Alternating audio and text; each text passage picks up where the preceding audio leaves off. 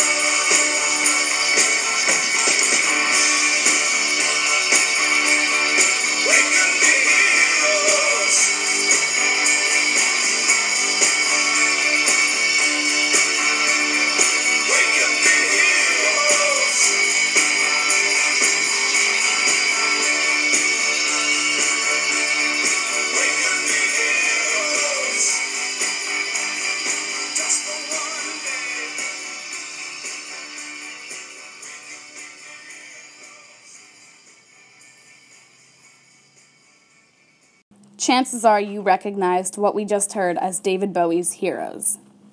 Off of the Heroes album, this song is one of David Bowie's most famous.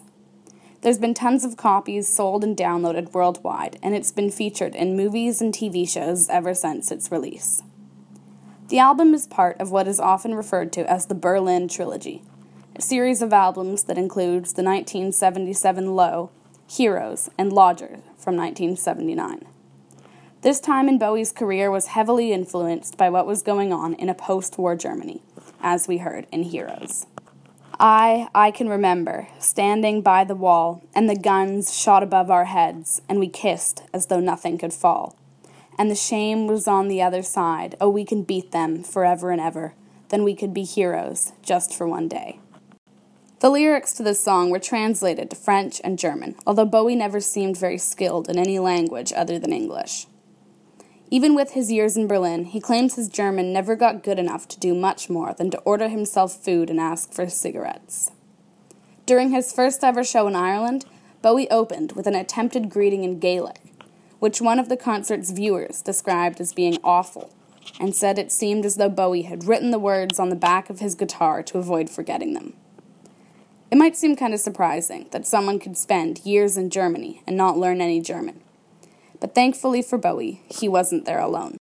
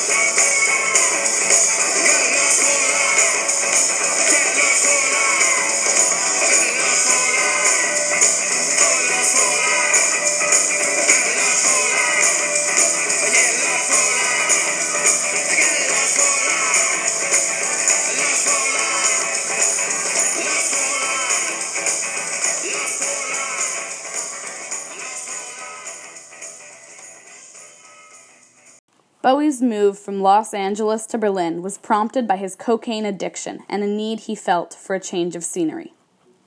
He claims he had been living mostly off of milk, and was spending his time telling the press why he believed that Hitler was as good a rock star as Mick Jagger. Since he had met Iggy Pop in 1971, the two had become good friends. Over his career, Bowie would record versions of several Iggy Pop songs, including Neighborhood Threat, Tonight, and China Girl. They had known each other since the early days of Iggy's solo career, when Bowie was still trying to find success. Given that Iggy was fighting a heroin addiction, it made sense that in 1976 they would move into an apartment in Berlin together. The last song we heard, Lust for Life, is on Iggy Pop's album of the same name. Bowie and Iggy worked on it together, and had done the same earlier that year on The Idiot. The entirety of the album only took 8 days to complete. Iggy says he went on hardly any sleep. Quote, "See, Bowie's a hell of a fast guy. I realized I had to be quicker than him. Otherwise, whose album was it going to be?" Iggy had an unusual method of coming up with lyrics. He would hear the music for his songs and improvise the words as they were being recorded. The music for Lust for Life has a fairly interesting origin story. While they were in Berlin, Iggy and Bowie often watched TV together, and each week the American forces had a time slot where they were able to broadcast their news.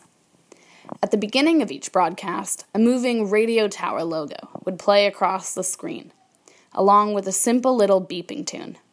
One evening, while they were waiting for the program to start, Bowie picked up a ukulele from next to them and played some chords that matched what they saw on screen. He handed the uke to Iggy and told him it was a song called Lust for Life.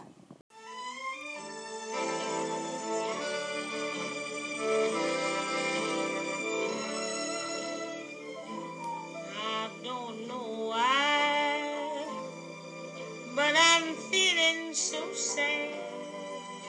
I long to try something I've never had. Never had no kissing. Oh, what I've been missing. Lover man, oh, where can you be? The night is cold and I'm so all alone. I'd give my soul just to call you my own. Got a moon above me, but no one to love me. Lover man, oh, where can you be? I've heard it said that the thrill of romance can be like a heavenly dream. I go to bed with a prayer that you'll make love to me. Strange as it seems, someday we'll meet. Then you'll dry all my tears. Then whisper sweet little things in my ears, hugging and a kissing. Oh, what we've been missing. Lover man, oh, where can you be? I've heard said that the thrill of romance can be like a heavenly dream. I go to bed with a prayer that you'll make love to me. Strange as it seems, someday we'll meet, and you'll dry all my tears. Then whisper sweet little things in my ears, a hugging and a kissing. Oh, what we've been missing. Lover man, where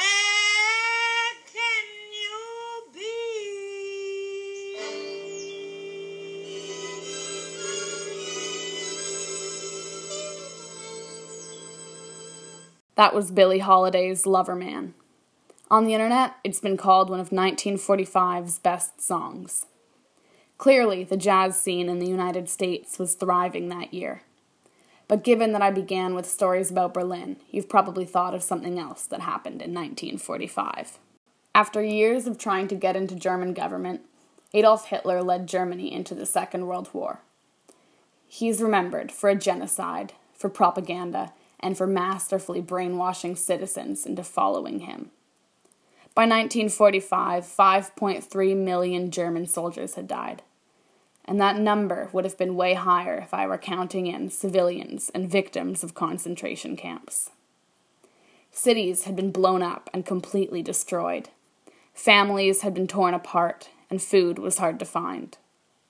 But the winners of the war, the Soviets, the French, the British, and the USA, still wanted to put Germany in its place, to kill out any remaining Nazis, to control the population.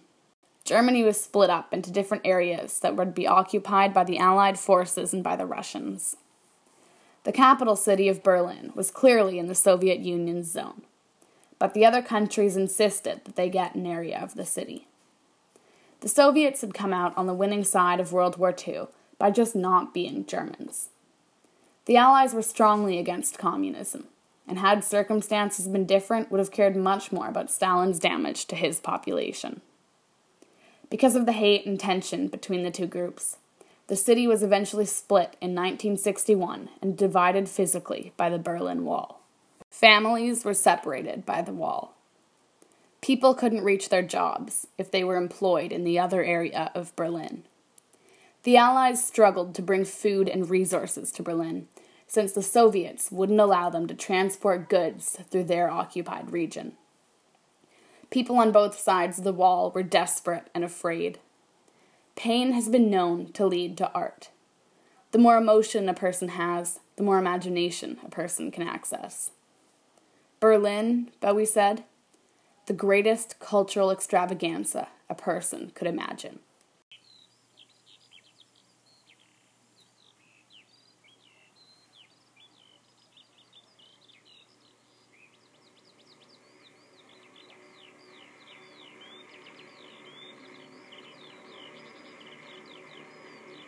Look, Mummy, there's snow plane up in the sky.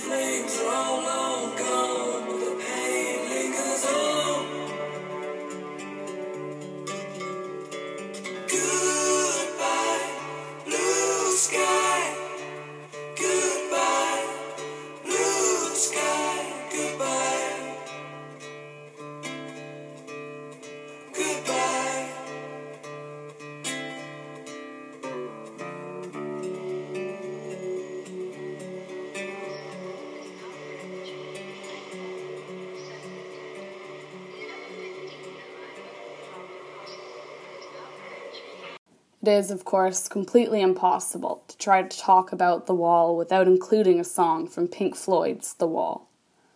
So that was Goodbye Blue Sky. Unfortunately, though, this isn't going to be an episode about Pink Floyd. This is an episode about Bowie, and this is an episode about Berlin. One thing about Berliners, the rest of Germany can't stand Berliners, and Berliners look down on the rest of Germany. As far as they're concerned, they have a much stronger wit. Very caustic, cynical wit, Bowie said in an interview with Chris Haudenfield for a 1979 edition of Rolling Stone magazine. To Bowie, Berlin was the, quote, center of everything that is happening and will happen in Europe for the next few years.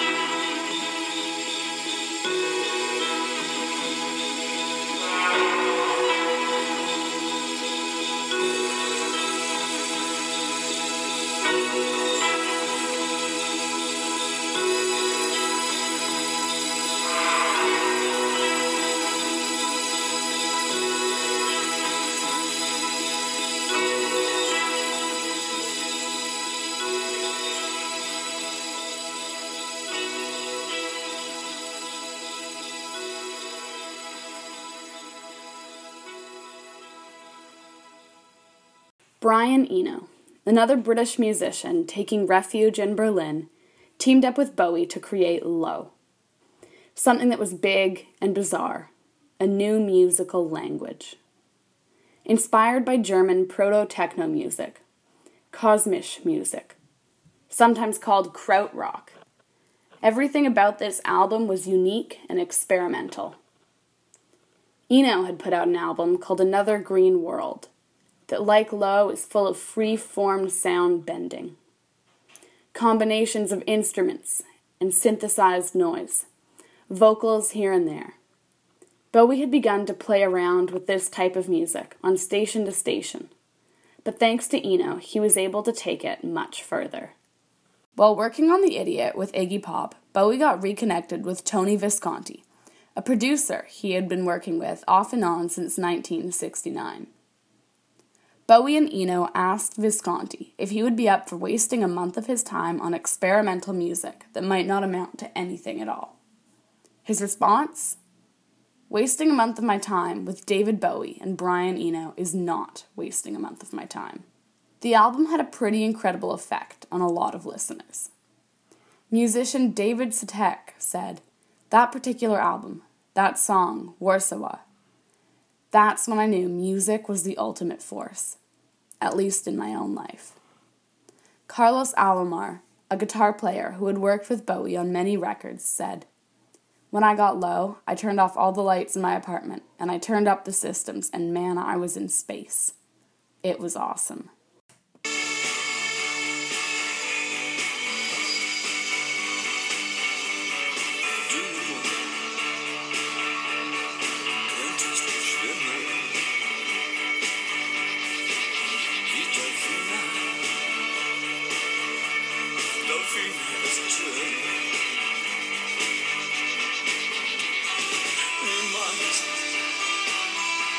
Gibt uns eine Chance, doch können wir sie dann für immer und immer. Wir sind dann Helden für einen Tag.